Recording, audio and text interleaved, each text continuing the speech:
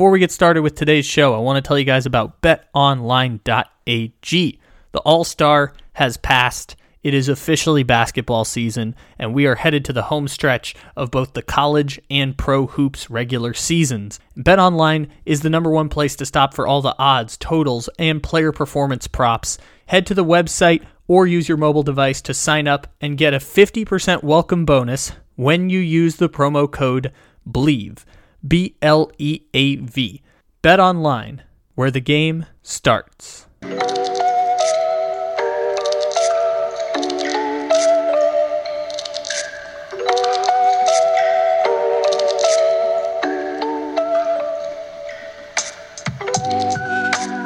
Good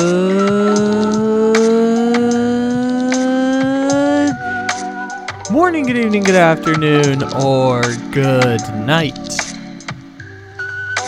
However and whenever it is you may be listening, thank you for stopping into another fantabulous episode of the Take It Easy podcast, live on the Believe Podcast Network, except it isn't live because it's a podcast. Welcome in, everybody. It is 2/22/2/22/2/22/2/22/2 Tuesday. Welcome in, everybody. It is the 22nd day of the second month in the 22nd year, possibly 22nd hour and 22nd minute and 22nd second, and maybe down to the 22nd millisecond when you're listening to today's podcast here on Take It Easy. It might also not be 2/22/2/22 Tuesday when you're listening to this, but we appreciate you stopping in however and whenever it is you may be listening. Happy second day, or 22nd day of the 22nd year, second month, all that stuff. Yay. Morgan from Australia is joining us here today on the Take It Easy podcast. I have a lot of fun there.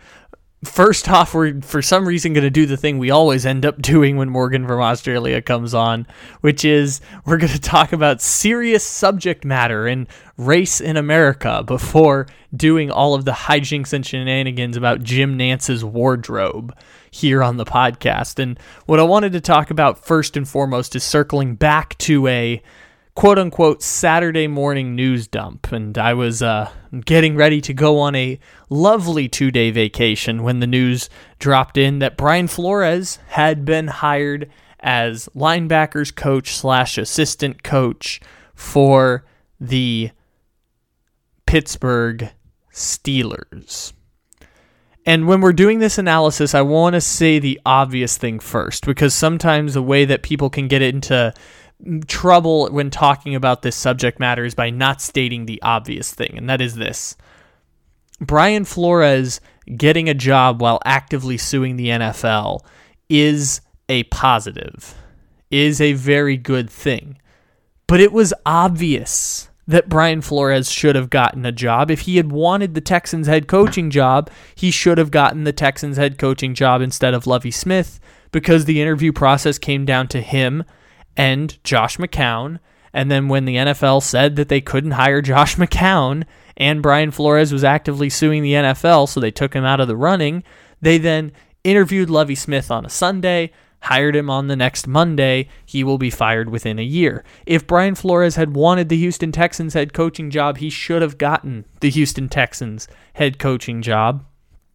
And Brian Flores suing the NFL in an ideal world would be commendable. And Brian Flores would be desired by many teams for exhibiting a level of leadership, even if he's not the perfect messenger on this issue, exhibiting a level of leadership in the fact that he was possibly sacrificing the future of his career in bringing a lawsuit around the NFL and the fear of being blackballed by the sport.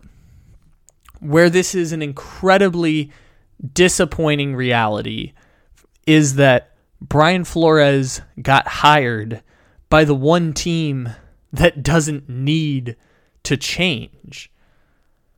the reason that we have a problem in the NFL with racist hiring practices and the NFL having basically a closed-door industry that they only open to maintain and uphold white power, the problem with this is that the Pittsburgh Steelers are the one franchise in the NFL owned by a really, really rich white guy that doesn't operate as if they are owned by a really, really rich white guy. And what that means is the Rooney family is the family championing the causes of the minorities in a majority position of power. Minority in this case means race and religious background. It doesn't necessarily mean LGBTQ plus people in positions of power or women in positions of power, but the NFL's getting there slowly but steadily. Again, this is an industry that is moving much slower than the rest of America because they don't have to. White power structures are still in place across hundreds of years.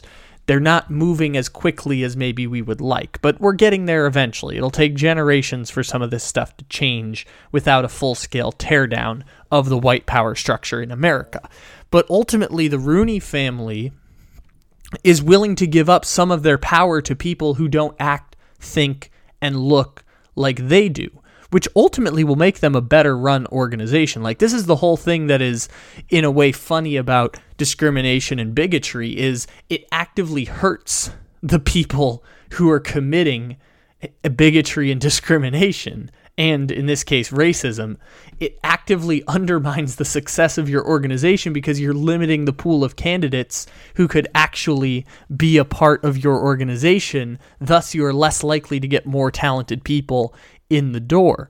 And the Rooney family is the group that pushed for the Rooney Rule, obviously, to come in 2003.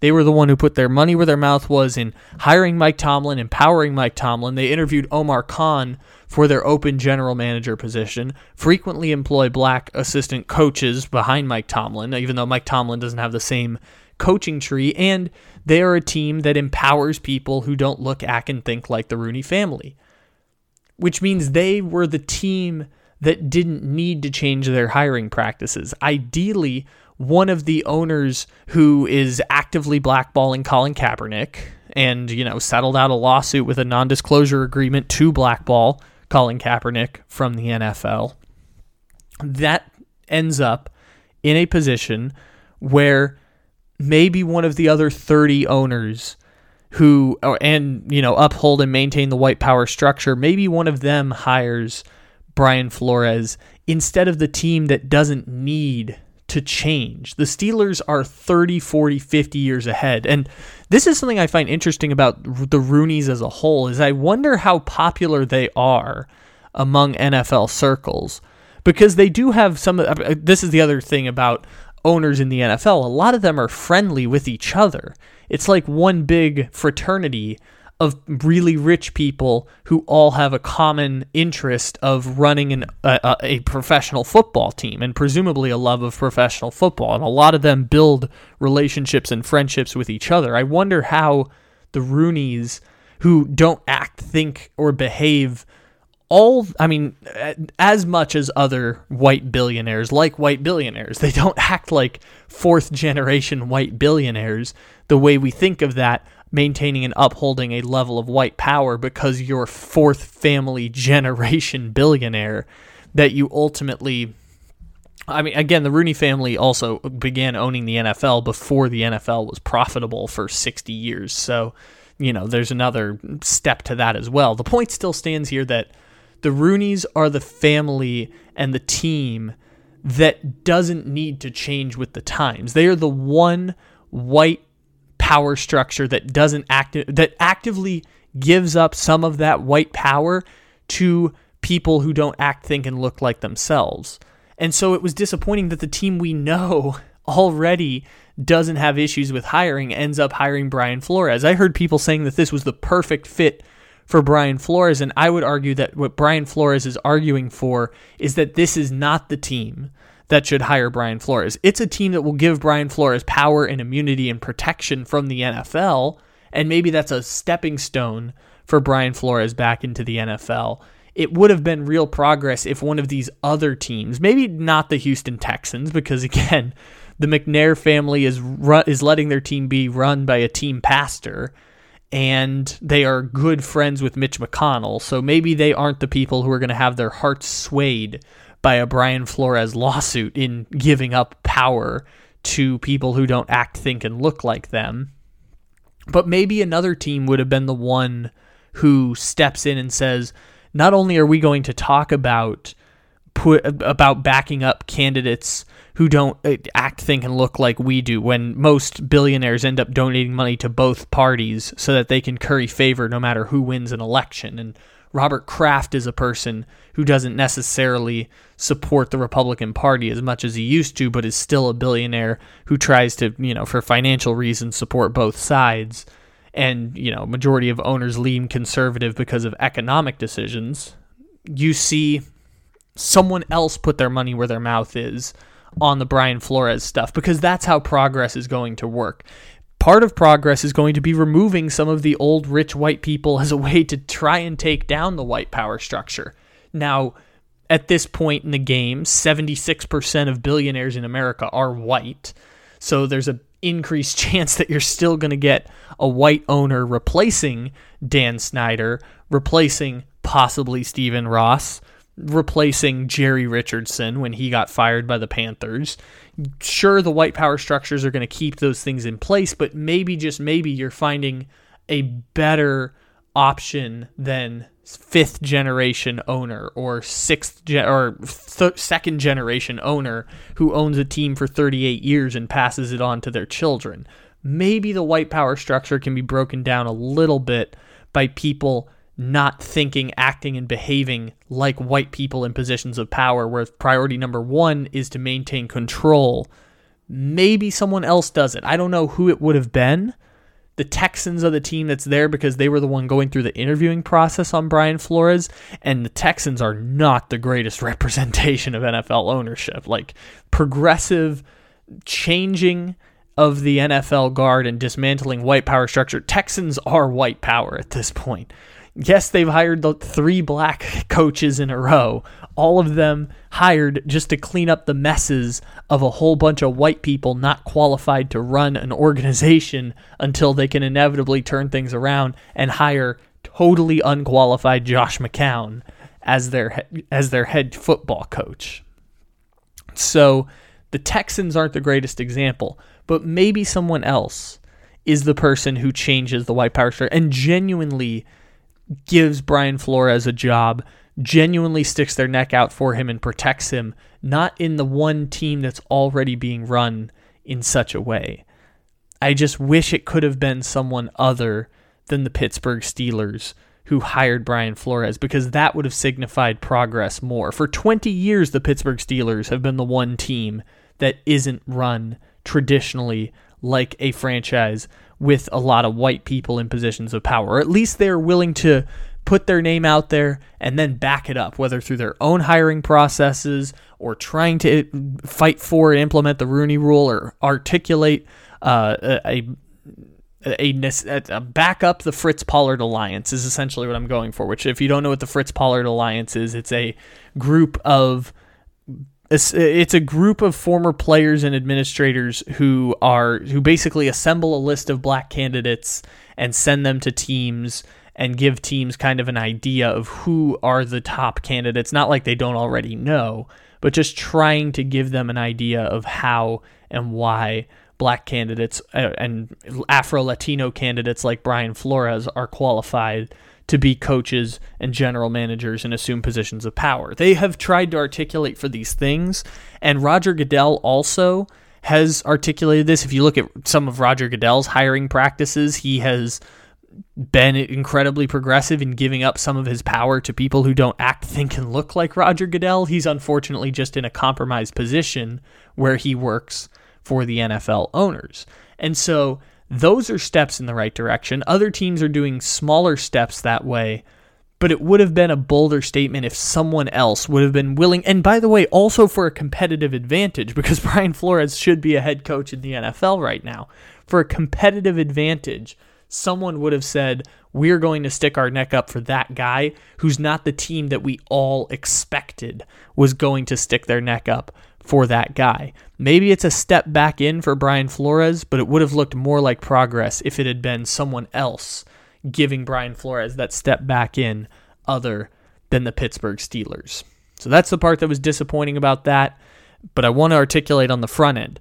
Brian Flores getting a job is a measure of progress, but it's not enough by any stretch of the imagination. Brian Flores should have been applauded by people within the power structure for bringing that lawsuit about against the NFL. For people, in an idealized world, Brian Flores would have had, one, people backing him up on that lawsuit, and two, would have had more people than just the Pittsburgh Steelers be an ally to him in this fight within the NFL, and prevented him from actually getting blackballed the exact way Colin Kaepernick and Eric Reid got blackballed from the sport less than 6 years ago.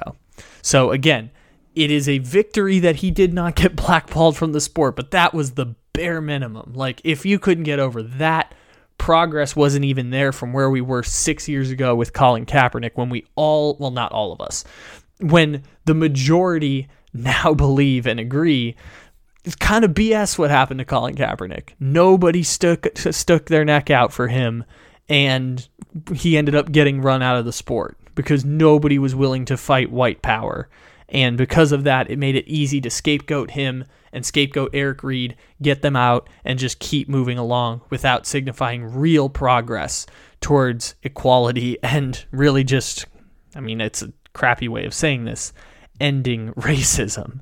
But there is no way to end racism. It's all about advancing the cause of equality for people who don't have equal opportunity, or really any opportunity in the NFL as things currently stand, because the NFL ain't hiring women, ain't hiring openly LGBTQ plus people. NFL ain't really hiring religious minorities in real positions of power. Needs to improve, again, it needs to advance across generations unless you're tearing down the system and building it back up. So it is a victory that Brian Flores did get a job, and also just not enough at all. Like, just the bare minimum was Brian Flores getting a job, and the bare minimum of it's already the team that we all expected would give Brian Flores a job. Would have been so much better for progress if it had been someone else giving Brian Flores that job. So it's slightly disappointing.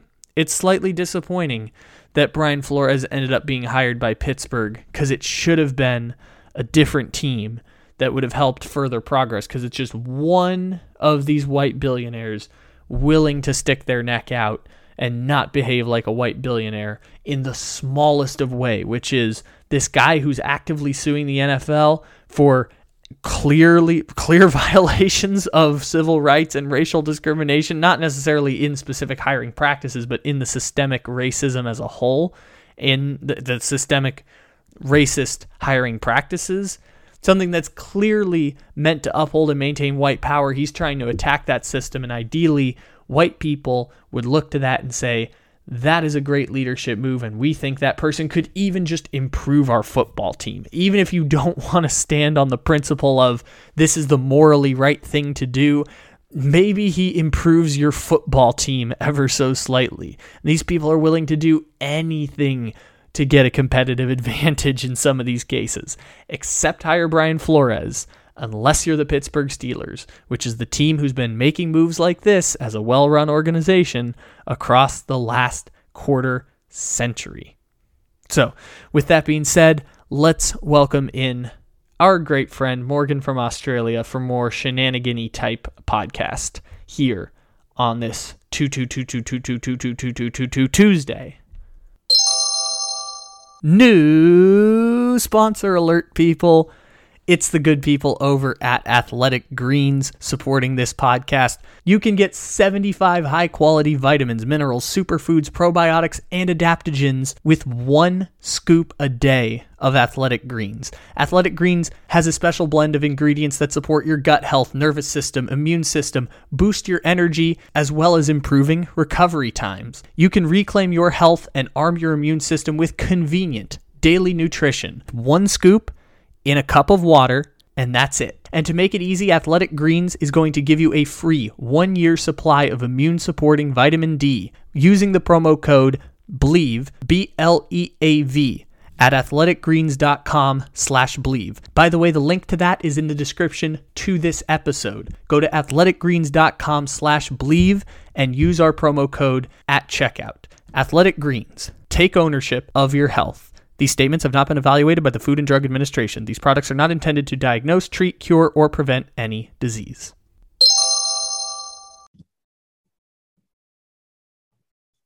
Ooh, hello?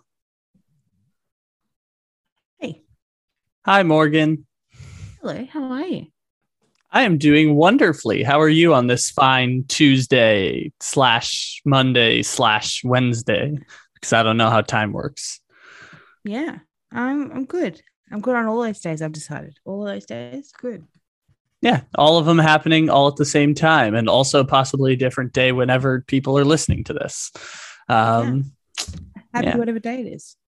Happy whatever day it is, and happy whatever month it is of whatever year it is. Happy June. Hey, everybody. Happy June. So this is a funny thing is that the Levitard show has given me many of my accents. Like I basically at this point do accents of Mike Ryan doing other accents at times. So that's where like John Gruden comes from. Andrew Luck is pretty good. Like, Chris Whittingham's Owen Wilson is kind of the inspiration for my Owen Wilson. So Wow. Would you look at that? Wow. So yeah, I got like 6 in the archives. I'm working on Bill Belichick. That's the next one I'm trying. That's the next endeavor I'm trying for, is to figure out how to master the Bill Belichick. Well, good luck with that. Yeah, it's all the best. The code word for it is one step at a time. Take it one step at a time. No, it's more Sean Connery. Yeah, a little bit of Sean Connery in there. By the way, I didn't realize how much Sean McVay wins the looks like game until last week. I was like, oh man, he is really good for the looks like game. Did you see my cool t-shirt? What's on your t-shirt? Oh, it's your boy, Joey B. You got the t-shirt. I got it made. Congratulations. It arrived it was ready to pick up right after he lost the Super Bowl. Right after that.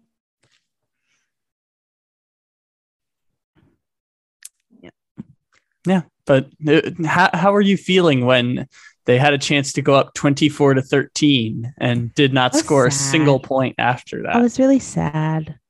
It's very typical of me having a vested interest in a sporting team for them to lose in a manner such as that.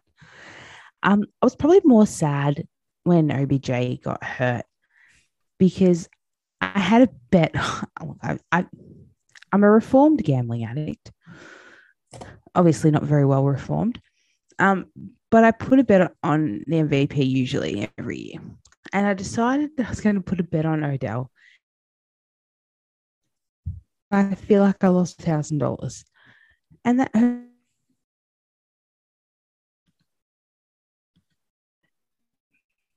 So sad. I mean, yeah, you were so wasn't close. A great day. It wasn't my favorite Super Bowl. Understandable. I'm not even sure it was a great Super Bowl in the first place. I don't even feel like the Bengals were so close to winning. I feel like Odell was more likely to win the MVP than the Bengals were of winning.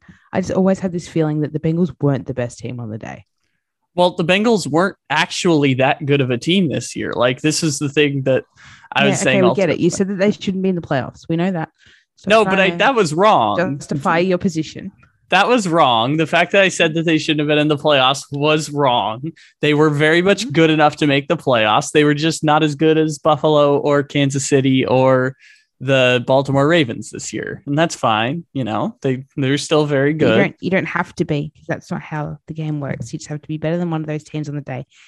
And for the schedule to break your way such that you don't have to play both of them in the playoffs. Yeah, well, that's how the game works. That's how everyone knows that. But they were super close. Conferences and divisions and all that kind of shit. Yeah, they were really close to winning. And that's disappointing for Joe. Um, For your beloved Burrow and the LSU Bengals. For my sweet, sweet Joe. Yes. Who himself to people. Oh, my heart exploded when he introduced himself to Eric Weddle. I'm a mess. Like, if I hear somebody speak and they're like quite eloquent and they're not just a dead shit, like, I'm in love. That's it. Because I set such a low bar for sports people to just be like, I expect you to be a dead shit, just absolutely incapable of being a normal person. And like, he just constantly exceeds that because he's a lovely, wonderful young man. And him introducing himself was just so cute. I love that they're Von, and I wanted to hug him. You want to just give him a big hug, and then he injures MCL, and you want to carry him off the field. Oh, Joe.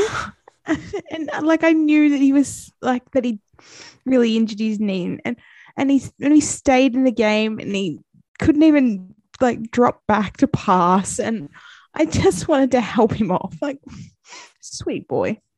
That was me with Mahomes when Andy Reid called the power run at the goal line. I don't think he's ever called a QB sneak ever since, where I'm like, how can I give you my knee right now and make you okay again?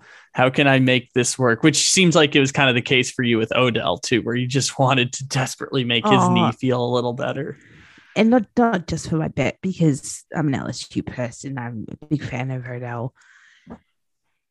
And I wanted, as much as I wanted the Bengals to win, like, I wanted Odell to succeed. I want good things for Odell. And whether I think it's right or wrong to quit on your team or to behave in whatever manner in which he behaved in Cleveland, I want good things for him. And you don't seem like someone who judges the player that way, unless it's Aaron Rodgers or it's Antonio Brown or it's... But he didn't do it to my team, that's why. He didn't quit on my team.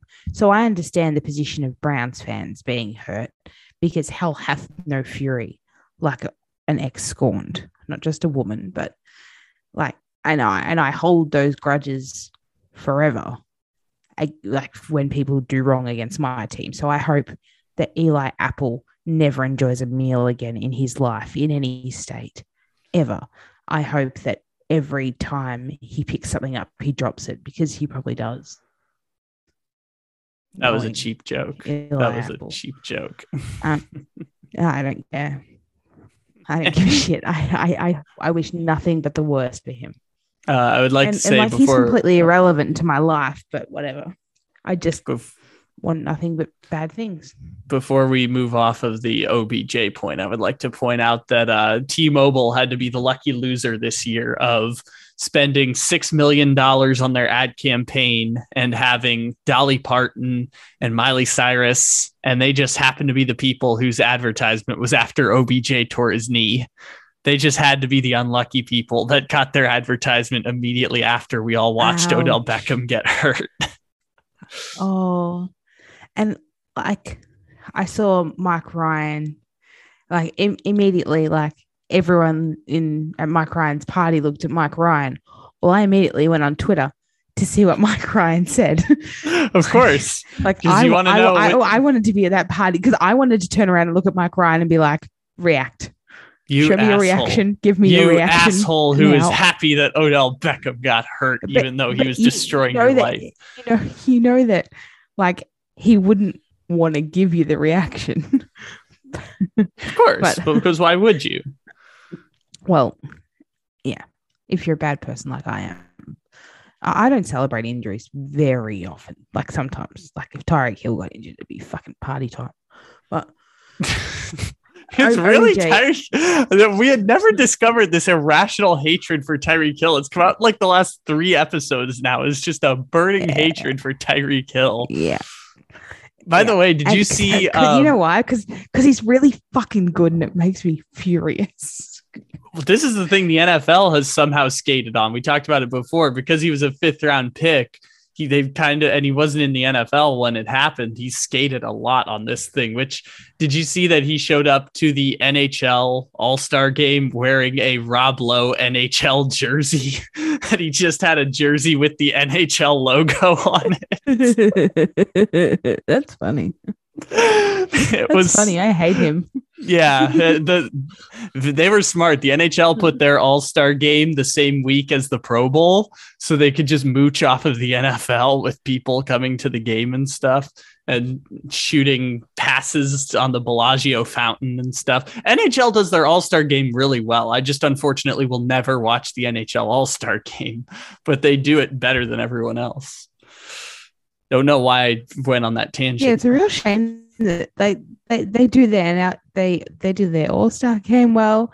They do their playoffs well. It's just a real shame that people like that big stage. They seem to do well. Yeah, it's just too bad that it's hockey, right? It's just unfortunately it's hockey. Kyle, no one cares. Yeah, that's right. It's a darn shame. Yeah. Speaking of, it's a real shame. Yeah. Speaking of holding grudges against people who have hurt your teams, Ben Simmons. He's gone. How can I help you? I'm ready. I'm ready. I've been waiting. I just cede the floor to you, Ben Simmons. I like Tyreek Hill compared to how much I hate Ben Simmons. Good Lord. Well, congratulations. No, I'm not comparing actions, but seriously, one is treasonous. One committed treason against his country all the time. And against the city of Philadelphia. Yeah, well, I find that a bit funny because haha. Yeah, because, you trust that guy with your process. Would you trust him to walk my dog? No, Joel is the process now. That's it. Joel Embiid is the process. That was 8 years ago now. They hired Sam Hinkie like 8 years. I think Joel Embiid was drafted 8 years ago. Like, that thing has gone on for so long now. Like, the process isn't going to lead to a championship most likely, but god damn, it has been going on forever. It's done though. It died with Sam Hinkie, didn't it? I would like to think that it is, but if Joel Embiid does win a championship, then all is worth it, right? No, well, of course, in the end, yeah, you but justify anything if you get the chocolates at the end. But that's anyway, what the process was about. That. We don't care about that. We don't care about that. We care about Ben Simmons. So he still hasn't played. So at least I appreciate that. I appreciate his commitment to the bit of, you know what, it looks bad if I just turn up in Brooklyn and play like that. Yeah, and I'm not questioning whether he has mental health issues. I think he absolutely does have mental health issues. I think that you couldn't possibly have walked away from that situation in which he was in and the depression that he faced and not have had mental health issues. What I'm questioning is, no, I'm not questioning anything. I just think that he's a fucking coward who has no ability to face or to hold himself accountable for his actions or for his inability to perform his role to the best of his abilities when it comes down to the crunch. It's always somebody else's fault with Ben. It's always someone else's responsibility to make up for Ben's shortcomings. And I think that that's an immature way to hold yourself. Well, it's kind of he wants to have his. I look forward to him. Too. Of course, I look forward to him really taking on that responsibility, and like learning from the example of Kyrie. Yeah, really well. that's gonna be a weird and ending. Like as a very proud Australian, a very proud Melburnian, to have two Australians and two Melbourne-born play first picks in the draft playing on one team and on the same team as Patty Mills. Yeah, and on the same team as like Australia's best basketballer. Non Andrew Bogut. Yeah, we don't like him. So yes, Patty Mills, best Australian basketball player. Australia's our most prized possession, Patty Mills. The best Liz Cambage of us. doesn't get the win on that one. I like Liz Cambage. I like her a lot. I would like to see her succeed with the Opals before I make that claim. You need at least a bronze. I would say that Lauren Jackson would probably get the chocolates over Liz Cambage at this stage. Maybe even Penny Taylor. But Patty Mills Patty Mills has delivered the goods, dude. The goods, dude. Bronze, rose gold. What we always wanted. But Patty Mills did something that no men's basketballer has ever done before in leading us to a medal at the Olympic Games, and managed to galvanize a team that was very much counting on Ben Simmons to play for them. Counting on somebody to perform who wasn't able to do so. And then also dealing with the Aaron Baines injury mid-Olympics, I think was very tough. So, and whatever, he's a nice guy. He smiles nice, and he has never brought shame to our country. So we like him a lot. Brooklyn's becoming the All-Australia team. This is your jump on the bandwagon team since the Boston Celtics aren't good. Excuse me? Yeah. Pretend like the win streak is... Excuse me? The Boston Celtics are not good? Show me the evidence of this, Kyle. I'd like to see. They are good. They are good. Evidence. They are good. They're seventh place in the East. Good. I will give them that. That's I know they're going to be higher in the standings, but they're not as good as Brooklyn. They're not as good as Philadelphia. They're not as good as Miami. They're not as good as Chicago. They're not as good as they're better than Chicago. Chicago. That is. I don't even like Chicago. Chicago is a false economy. Bullshit. All they need is one more Pablo fucking episode on DeMar DeRozan for them to sink that battleship. Because that's all it took last time. There's a little bit of press about Chicago, and down they go. So I'll get to working on that. DeMar DeRozan and his little MVP claim that I heard you throw him in the MVP discussion at 30-1. Please get out. That's just ridiculous. The odds, just the gambling odds. It had nothing to do with myself. That is not smart money. That is dumb money. Dumb money. Well, yeah, because DeMar DeRozan's not good enough to win MVP. Of course he's not. No one's saying that. It's just there weird. There are only three places worth putting your money, and I would put it all on Joel. You, who is just crapping on the 76ers, you would put it all on Joel. It's got nothing to do with Joel. I like Joel. I like Joel as a player. I like Joel as a troll. I like Joel as a character. I think he's fun. I like Doc a lot too. That doesn't mean I like the 76ers as a franchise. I like Matisse Thybulle. Of course. My boy. That's right. My boy. Representing the green and gold. Unlike Ben, who is maybe going to have a championship at the end of all of this. He's going to be rewarded with the championship. Oh, please. He hasn't even played a game. Get fucked. He has not earned anything. He hasn't. Nothing. And yet he might get rewarded with the Goran Dragic will have earned this ring more than Ben Simmons. Fact. Very interesting, Goran Dragic. Goran Dragic is such a dick, man. Goran Dragic was working. Move. He was working out. Move. Okay. For people who don't know this, he was working out at the Miami Heat facilities for the last 5 months because Toronto basically did what we call Al Horfording him. They basically just said, we'll pay you to just not come. Just don't show up. We'll figure it out. We'll just pay you to not show up. And then he got bought out in a trade. I think Toronto had to attach a first round pick to him also. It was very confusing. It's traded to the Spurs, bought out by the Spurs, and instead of rejoining Miami, just straight up signs with Brooklyn. And by the way, this is the second goddamn year in a row this has happened, because last year LaMarcus Aldridge signed with the Heat, backed out, and joined the Brooklyn Nets like an absolute dick. The Miami Heat just get dumped on for a second year in a row. It's very funny because they were like, of course, as soon as he got brought out by this person, like, it's happening, the dragon's back, blah blah blah blah blah, and then just Brooklyn. Brooklyn of all places. Brooklyn doesn't even need him. That's the funniest part about it. Brooklyn has so many point guards. Oh no, they do. They need him for home games, don't they?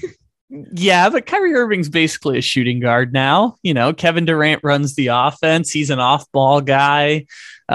Sometimes Ben Simmons will run the offense now. Yeah, but Kyrie's not there for home games, so yeah, they need Goran for the home games. And apparently, that's what Cam Thomas is for. Bruce Brown, who had 30 points in a playoff game last year. We're not making Bruce's anymore, are we?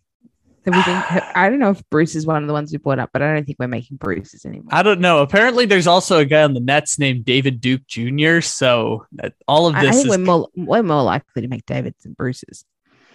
Yeah, I mean, David Duke, I felt like was a name that we were kind of over, but Thomas. I think Bruce Wayne was the last cool Bruce. Was Bruce Willis cooler than Bruce Wayne? Yes. But maybe Bruce Wayne's Batman. I know, but Bruce Willis, by the way, some movie award show like this, I think it was an online movie award show, but they basically had a troll category that is worst performance of the year by Bruce Willis in a Bruce Willis movie. It's one of the trolliest things I've ever seen. They had 5 movies that were all Bruce Willis in a category called Worst Performance by Bruce Willis of 2021.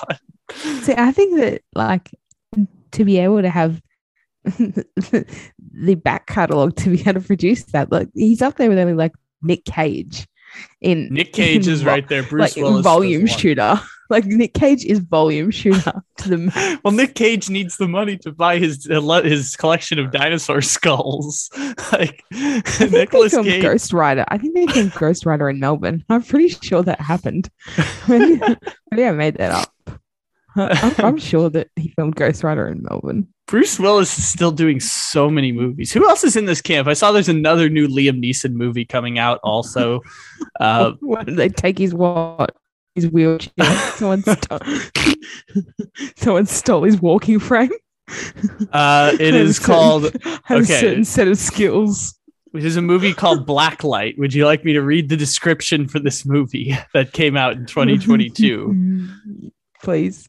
Travis Block, a shadowy government agent who specializes in removing operatives whose covers have been exposed, uncovers a deadly conspiracy within his own ranks that reaches the highest echelons of power. Ooh. The movie currently has an 8% on Rotten Tomatoes. Wow. Is there any kind of agent than a shadowy one? I think they all operate in the shadows, don't they? Can a government agent not be shadowy? Is that how that works? It's all smoke and mirrors behind the shadows. What emerges from it? Liam Neeson punching you in the face. Surely couldn't still swing at this age. Sure. I think it'd land like a Juwan Howard punch. Oh my God. Can we talk about that? Can we talk about that? Transition. Okay. So I was on vacation this weekend of sorts, sort of vacation. And someone told me that Juwan Howard punched a coach on the sidelines. And I was articulating, yeah, he'll maybe get a game for that. I'm like, okay, I've seen the video. It's kind of an open hand slap. Then I was informed that he punched an opposing team's coach.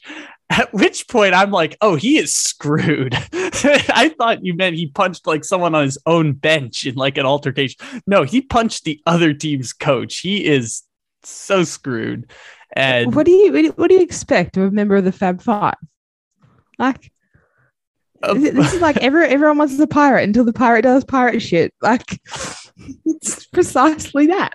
Because it was caught on video on the CBS broadcast. This wasn't like grainy footage afterwards, like the Bruce Arians one that David Sampson defended. Like this was so bad. It was so bad. I was driving while listening to that episode. I was like, is this real? Like, if someone did that to David Sampson, like not only would they crush his skull, like tiny little idiot. I genuinely couldn't believe that was the argument he was making. I'm like, this is straight out of like 1958. Like, I couldn't believe it. Yeah, this is crazy. It's crazy behavior. Okay, so Juwan Howard, he got a full season suspension, which in my mind was like, oh wow, that's a huge suspension. And then I realized there's only like 4 games left in the college basketball season. It's five games he got suspended. But yeah, like, let's call it a full season. This is, I'm going to argue on this one that this is Myles Garrett's situation where because it was on national television and because it was during the post-game handshake, so it was caught on camera for millions of people to watch, or whatever, hundreds of thousands were watching CBS at 10 o'clock on a Sunday. Because it was caught on camera on a nationally televised game, he got the full 5-game suspension. I think that this was a wrong place to commit it, and they would have given him a lesser suspension. All right, so is this just for the regular season, like in Michigan in the tournament? Michigan probably is not going to make the tournament. Like Michigan apparently has been really bad this year. Yeah, okay. So that would be interesting to see if he was suspended for the tournament or not. He could pull a Will Wade and just reemerge because I don't know what you're talking about.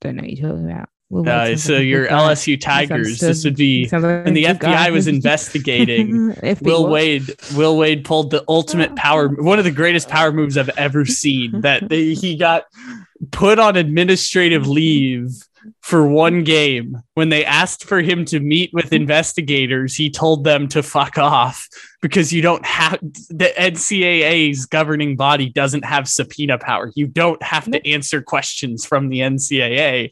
And they just reinstated his ass. He said no to answering questions and they still just reinstated him a game later. It was one of the most incredible things I've ever seen. Will Wade makes power moves. Like, he's still the coach there. Right now, don't understand still to this day, Will Wade is the coach. This is 3 years ago. Sean Miller has been fired and replaced, and Arizona's back in the top 10 since this happened. Sean Miller had to go on the stand and like do the I have never knowingly paid player, like very aggressive thing, and he still got suspended. And Will Wade just like, I played the fifth. Fuck off.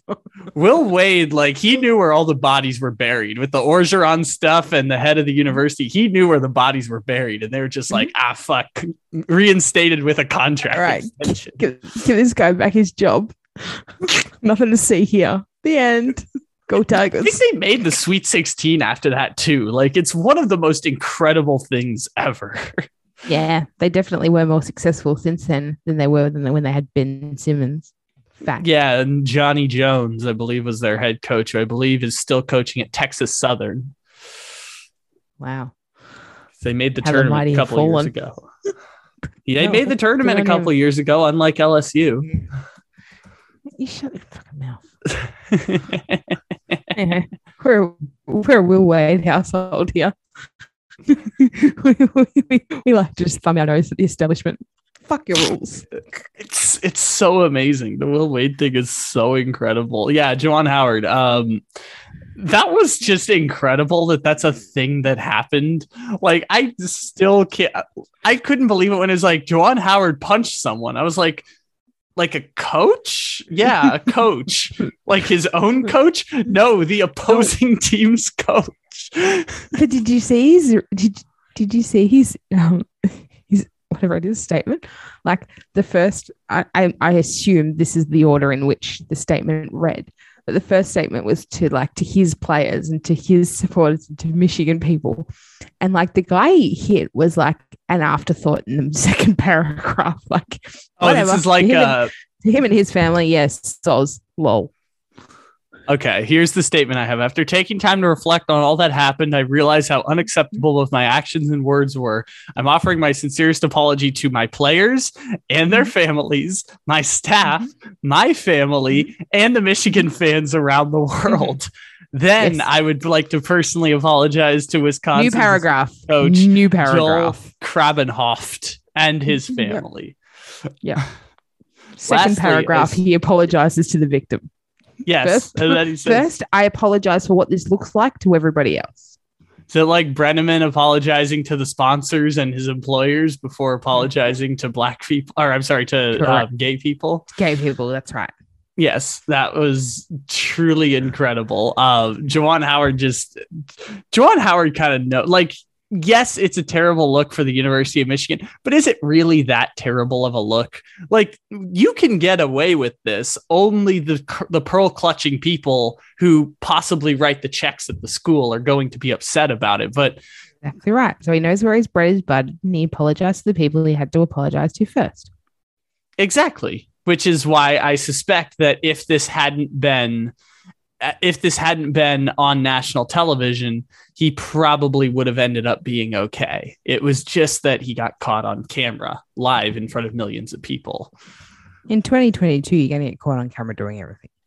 He was going to get caught no matter what. Like, we got Bruce Arians even too, and that was like a sideline camera that got it. It was like when a fight breaks out, it's going to happen no matter what. It just happened to be that it was on the closing credits of CBS telling us about Jim Nance's wardrobe being sponsored by his personal brand.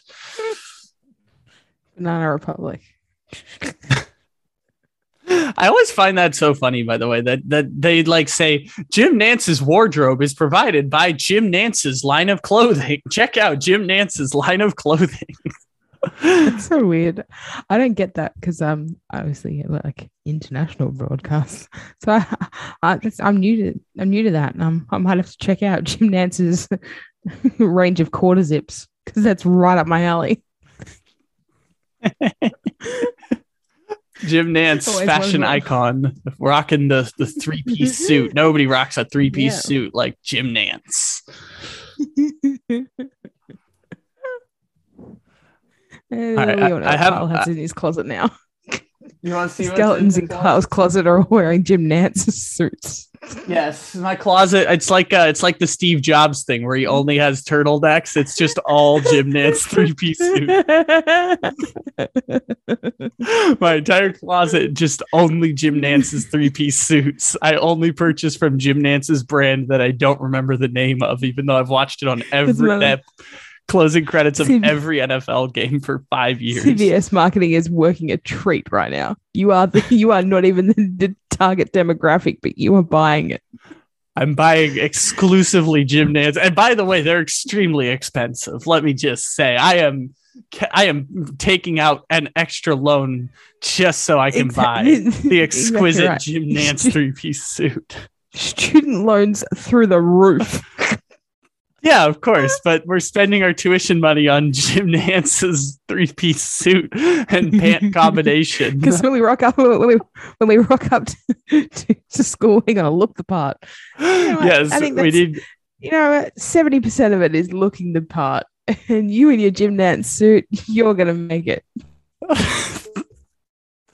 Yeah, they're not even sponsoring us. We're not being paid to say this. We're just fans. Not sponsored, but if you know what, I will wear a Jim Nance suit if sponsorship is coming. If we can get a spot, they should sponsor us at this point. If we could get some Jim Nance, I would look sick with his Joe Burrow t-shirt I designed with a Jim Nance suit. Jim Nance clothing line is called so it is Vineyard Vines, because of course it is. Oh, of course, yeah. Vineyard Vines presents Vineyard Vines presents the Jim Nance collection. Wow. It smells like success. It smells like a boat. That line smells like rich mahogany. Yes, it smells like a mahogany boat that has a winery on top of it. That's what this is like. That is exactly what Jim Nance is appealing towards, is people that have full wine bars on deep their red boats. wine. Yeah, exactly right. The talons and the deep red wine. That's what it sounds like. It sounds like somebody who swirls their wine. I need to sommelier. I need you to check your DMs right now so I can send you the front photo that they present of I never want to hear somebody say that to me. I my least favorite sentence is, I need you to check your DMs. Need you to check your DMs so you can see the first photo that you see when you pull up the Vineyard Vines collection.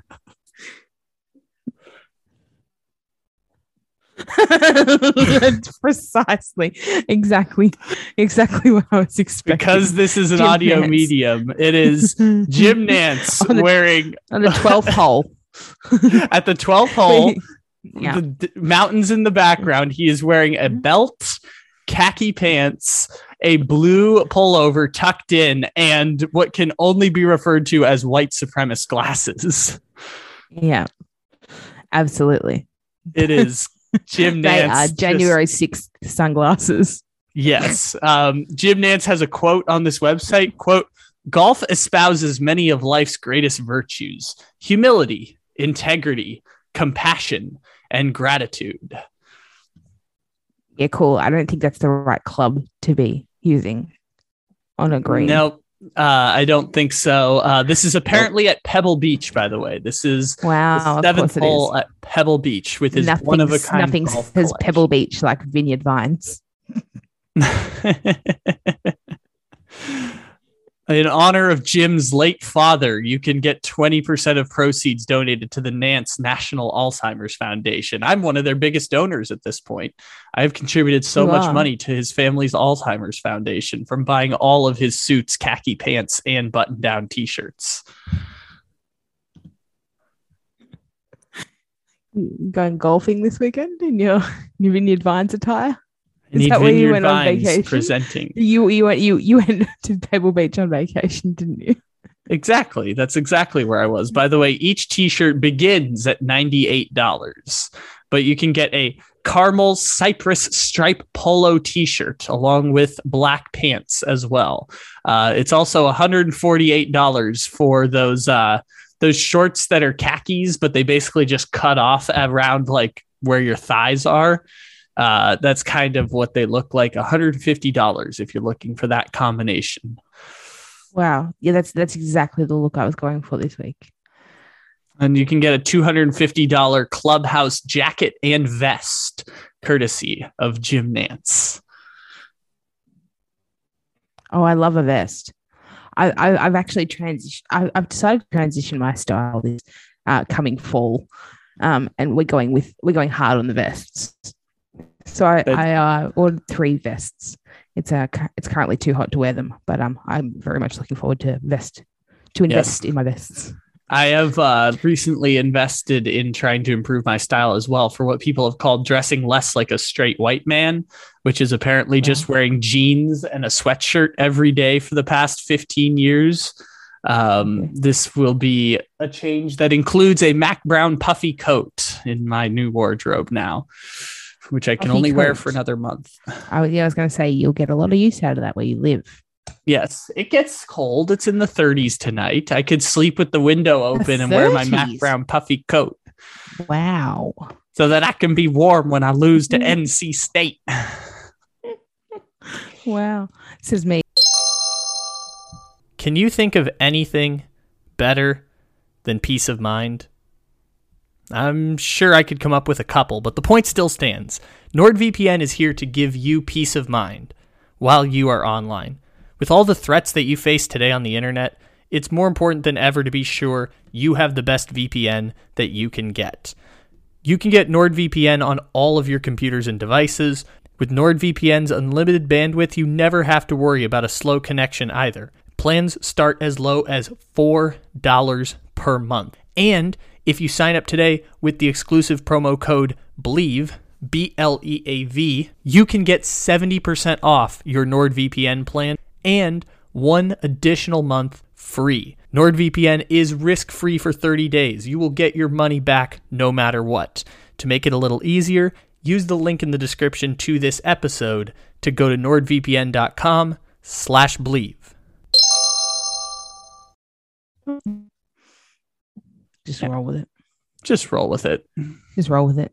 I do have one question. I do need some for more you gymnastics here. attire. Yeah, but yes, please continue. Let's I go. have a question that I have been mulling over this weekend. I felt you were the person that would be appropriate for this, and this would be more appropriate for the Levitard show to discuss. And I feel pressure. I'm amazed they haven't discussed this before. Can you tell me the difference between a diner and a cafe? Would it be class of food? Like a diner seems to me like something that's open later than a cafe. Would have longer hours, maybe 24-hour diner. Diner seems to be something that was like truck stop sort of food. Diner is more truck stop. Cafe is more like, especially here, a cafe is it's more Vineyard Vines. So and a diner is more Mac Brown.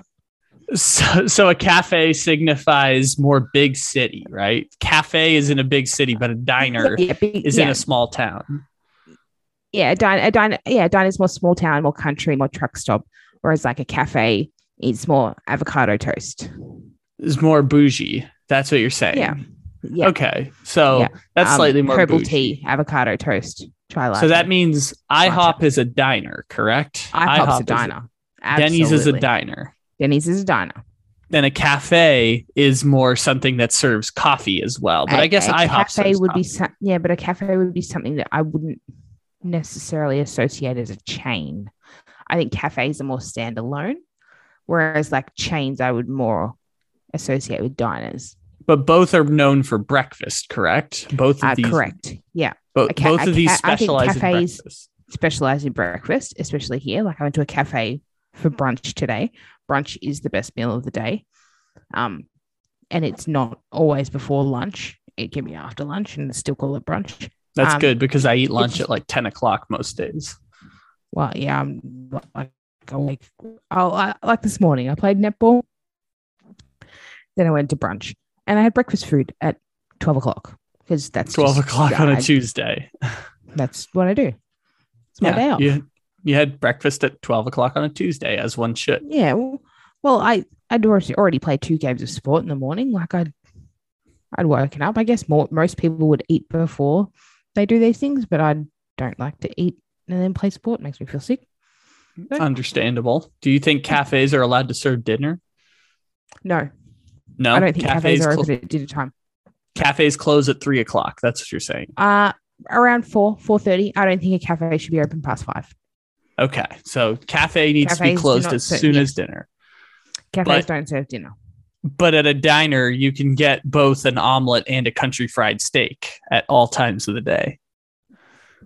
Absolutely, and you can get your country fried steak on a pancake if you like. Free pancake day is someday this week. I don't know which day it is, but free pancake day is one of these days. Yeah, I don't know if I've told my traumatic pancake story on here. I think I have, but we're only just transitioning back into eating pancakes. We're trying. Yes. We're growing. We should, as we should. Yeah, well, when someone tries to kill you in a pancake, you kind of takes a while to get over it. Like, you got drugged. They triggered me, so I'm getting back to it. I think I was always able to like differentiate pikelets because they were smaller, and not the same thing. But pancakes, we're getting back to it. Yeah, drugged by pancakes in I think it was San Francisco. Correct. Great memory. Good recall. Great memory. Getting drugged by. Of course, Morgan's journey across America, getting drugged by pancakes and showing up at a Moss Miami event 10 years later. I think that's what we concluded from your journey around America. Well, that's a lot more than 10 years, but. Yeah. No, that was what we concluded that you have done in America and also gone to Wrigley Field.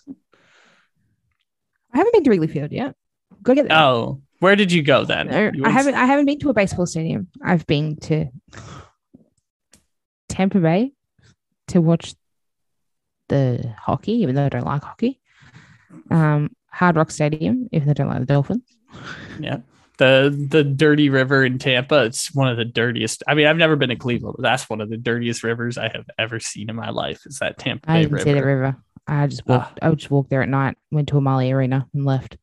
Went back to Orlando, I think. Or I don't remember. Orlando's relatively close. Yeah, Relatively Orlando. close. Yeah, we drove from Orlando to Tampa to watch the Lightning lose to the Islanders. Boom, boom, boom, boom, boom. Let's go, Islander. I can't match the raspiness of Stugatz's voice. It just doesn't work. Where else? The artist formerly known as the Staples Center went there. Oh, the Crip. The Crypt. Yeah, I watched Kobe drop 40 on the Pistons. Got free tacos.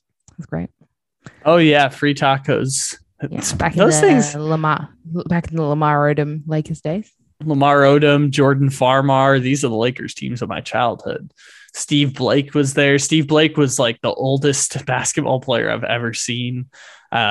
Just assume Steve Blake is now 58 years old because he was playing at 46 when I was a child.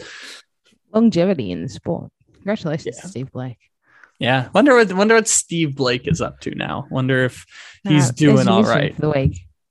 Why don't you find out? Get him on. Yeah, I would love to have Steve Blake on the bot. Oh, he's an American basketball coach now. He's a coach apparently. Wow. So let's see where Steve Has he Blake... been punched in the face this week? He has not been punched in the face. It appears his last job as a coach was as an assistant for the Phoenix Suns. He was that was in 2020. That was the last time he was employed as an NBA coach. It's not a bad time to have been working at the Phoenix Suns. He got let go in the time in between the pandemic and the bubble starting up again. So that was a bad time to leave the Phoenix Suns, I shall say. Okay. Maybe not. Yeah. But hey, Steve Blake's final stop was playing for the Sydney Kings. How about that? Wow. How about that? Yeah. Terrible that was his team now. Shane Hill played for the Sydney Kings. Fun fact no one cares about. No, also played in the NBA, I think. I'm sure he played in the NBA. Sean Hill? Shane Hill. Shane Hill? I've not heard Shane of the name. Hill. Heal. Zach, not exactly. Zach, what's his name? Podcast with a mean. He told me that Shane Hill was one of his favorite Australian basketballers, and I thought that was very interesting because how did he know who he was? Oh, God, this is old time. Let's see. Played 2 years with the Minnesota Timberwolves. Then 7 years later, won a championship with the San Antonio Spurs. Very weird. That's what Australians do. Very weird path to winning a championship. It's 7 years after finishing. Yeah. Played in Greece as well. Yeah, good for him. Now a coach in the New Zealand National Basketball League, which is apparently a semi-professional league in New Zealand. Yeah. Well, good riddance to him then. Good for him. Let's see the long, illustrious history of the Sydney Kings. Sydney Kings club demise. Wow, rarely do you ever see a club demise on the Wikipedia page of a team. On March 24th, 2008, coach Brian Goorjian quit the club after a mutual agreement. Brian Goorjian. And then June of 2008, the National Basketball League terminated their license as the firepower collapsed and the Kings were unable to pay players' salaries. Jesus, yeah, the whole league collapsed. Like, to be fair, it's not just a them issue. The whole league collapsed. Okay, that makes a lot more sense. That this is a universal thing, that the entire Australian Basketball League fell apart. Yeah, and then it was kind of like reinvigorated. It started again, pretty much. So the teams that were in that initial NBL didn't all continue in the second coming of the NBL. Ooh, they also had Brian Bowen play for their team, because Brian Bowen was the guy who got caught up in the Adidas scandal at Louisville and didn't end up getting to play college basketball because of it. Yeah. Good for them. Yeah. I wish them no success ever. This is not your team. You don't root for all 7 teams in Sydney. or Melbourne? They only have one team, I think, in Sydney. Well, then I guess. Yeah. No, the NBL doesn't have that many. Like in Sydney, no, hang on. Illawarra is in New South Wales in the same state. No, they've only got 2 teams in that state. We have 2 teams in Melbourne. So that just tells you about the sporting prowess of that state. They don't care about sport at all. But Brian Goorjian is still the coach of one of those teams. Anyway, Melbourne United is my team. Delhi plays for Melbourne United. Oh, good for Delhi. Glad he's still hanging around playing basketball somewhere. Yep. He's playing well. Joe Ingles will be there soon, hopefully. Joe Ingles will be there soon. Joe Ingles did say that he would return to play in Melbourne when his career is over. That knee injury wasn't good. And now he plays for the purgatory of sadness that is the Portland Trailblazers. Correct. Except they also have Damian Lillard, so that'll be good enough to get them the 10 seed in the West. Wow, there's 6 retired jerseys for the Melbourne Tigers, who are now Melbourne United. 2 of them are Americans, David Simmons and Leonard Copeland. I have no idea who either of those people are. Leonard Copeland was my favorite player in the 90s. He was American. He was my absolute favorite. I chased him around a shopping center once, like a fangirl. I was about 10. Lovely for you. At 10 years old, enjoying some 1990s NBA and Australian basketball. NBL is what the competition is here. NBL and NBA. No. Just Australian players who made it to the NBA. Yeah. Like Andrew Gaze made it to the NBA.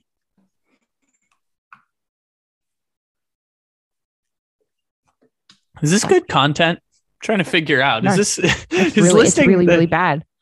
Listing the history of Melbourne United? Yeah. They were the Melbourne Tigers back then. But anyway. Melbourne Tigers back in the day. He played for the San Antonio Spurs too, because all Australians do. No, it's their funnel systems. It's St. Mary's and it's San Antonio. They have figured out the pipeline to Australia and New Zealand. And now the Brooklyn Nets.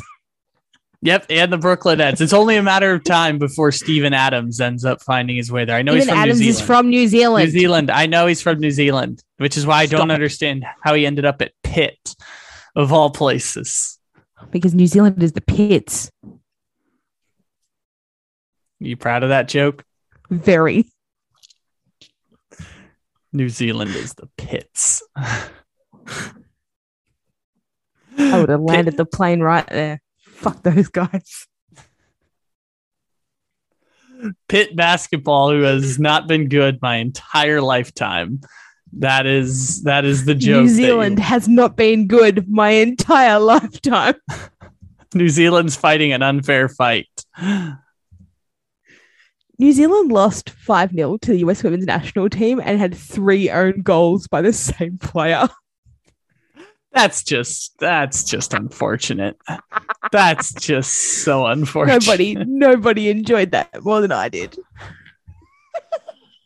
Pitt last made the NCAA tournament in 2016.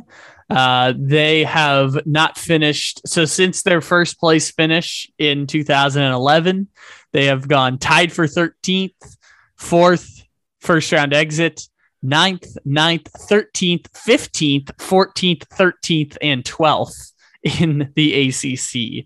So, yeah, Pitt basketball, just not in the greatest place, but they had Steven Adams once upon a time. Wow. Like New Zealand had Lord of the Rings one time. That was the only good thing about the country. It's when they had the hobbits. They had the hobbits roaming around their island. Correct. Yeah, I did not know that. Didn't care to know that. Nobody lives there. You didn't know that was where the Lord of the Rings is filmed? No, I'm not much of a movie person, shall we say. Neither am I. I've never seen it, and I never will see it. You know why? Because it's filmed in New Zealand. Not because it's terrible movies. Yeah, and 17 hours long. Yeah, I ain't got time for that. Ain't nobody got time for that. If you've got 4 hours to watch a movie, get a life. If you have 4 hours to do anything with content, watch Euphoria on HBO. But that'll only get you so far. I'm getting to it. Like, I had to have a smoke break during Avatar. I ain't got 4 hours. Yeah, it's hard to find 4 hours to do anything, especially when there are other priorities like being weird podcast people.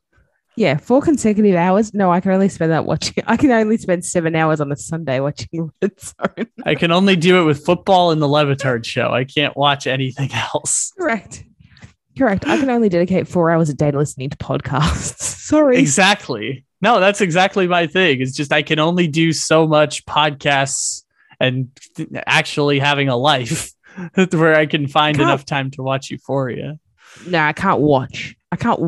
And do other things, whereas I can listen to a podcast and do other things.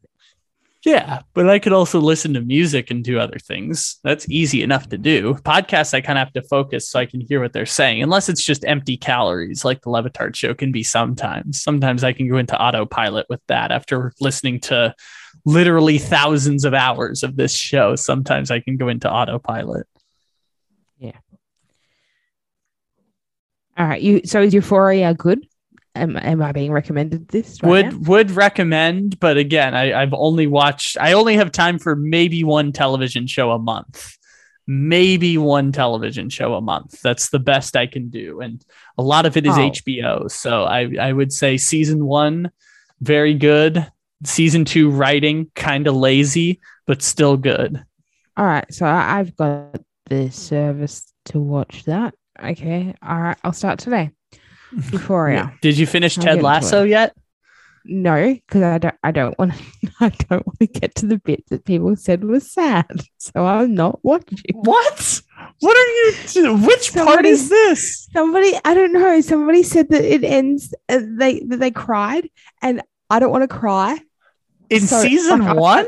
No, in season 2. I'm up to season 2. Oh, okay. Somebody said that that it's sad or that they cried, and so I can't keep watching. I have to stop because I don't want to cry about Ted Lasso.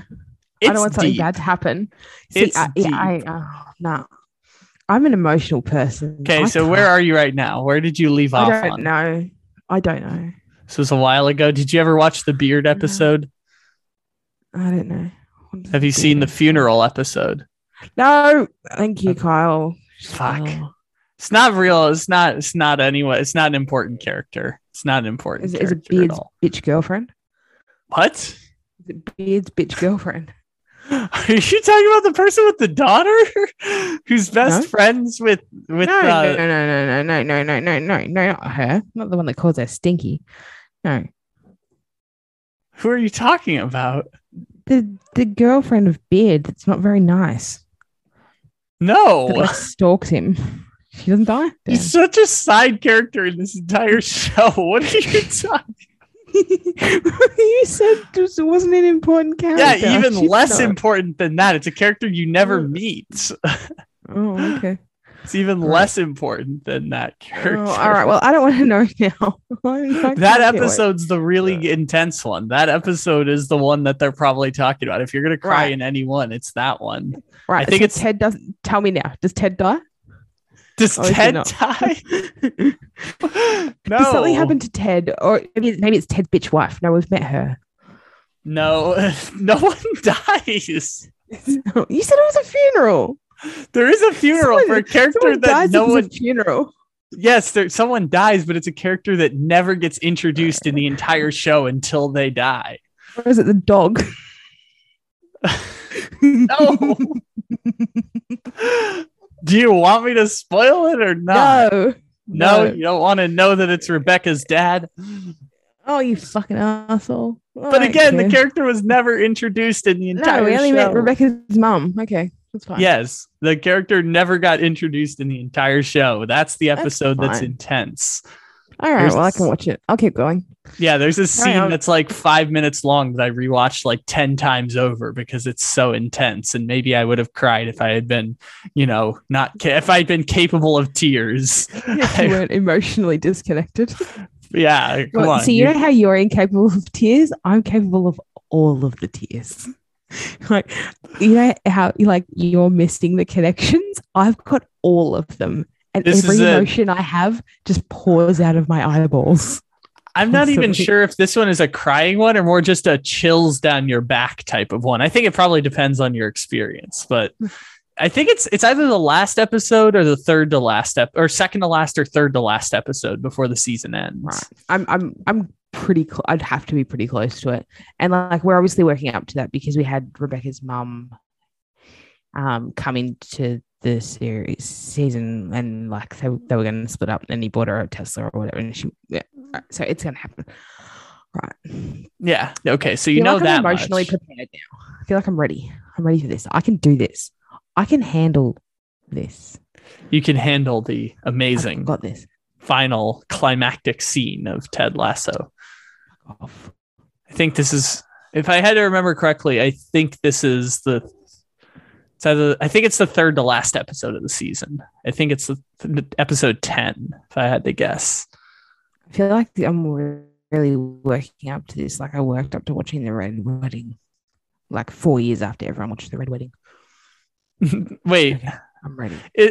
Is Red Wedding a term of like from Game of Thrones? Yeah. I never watched the Game of Thrones.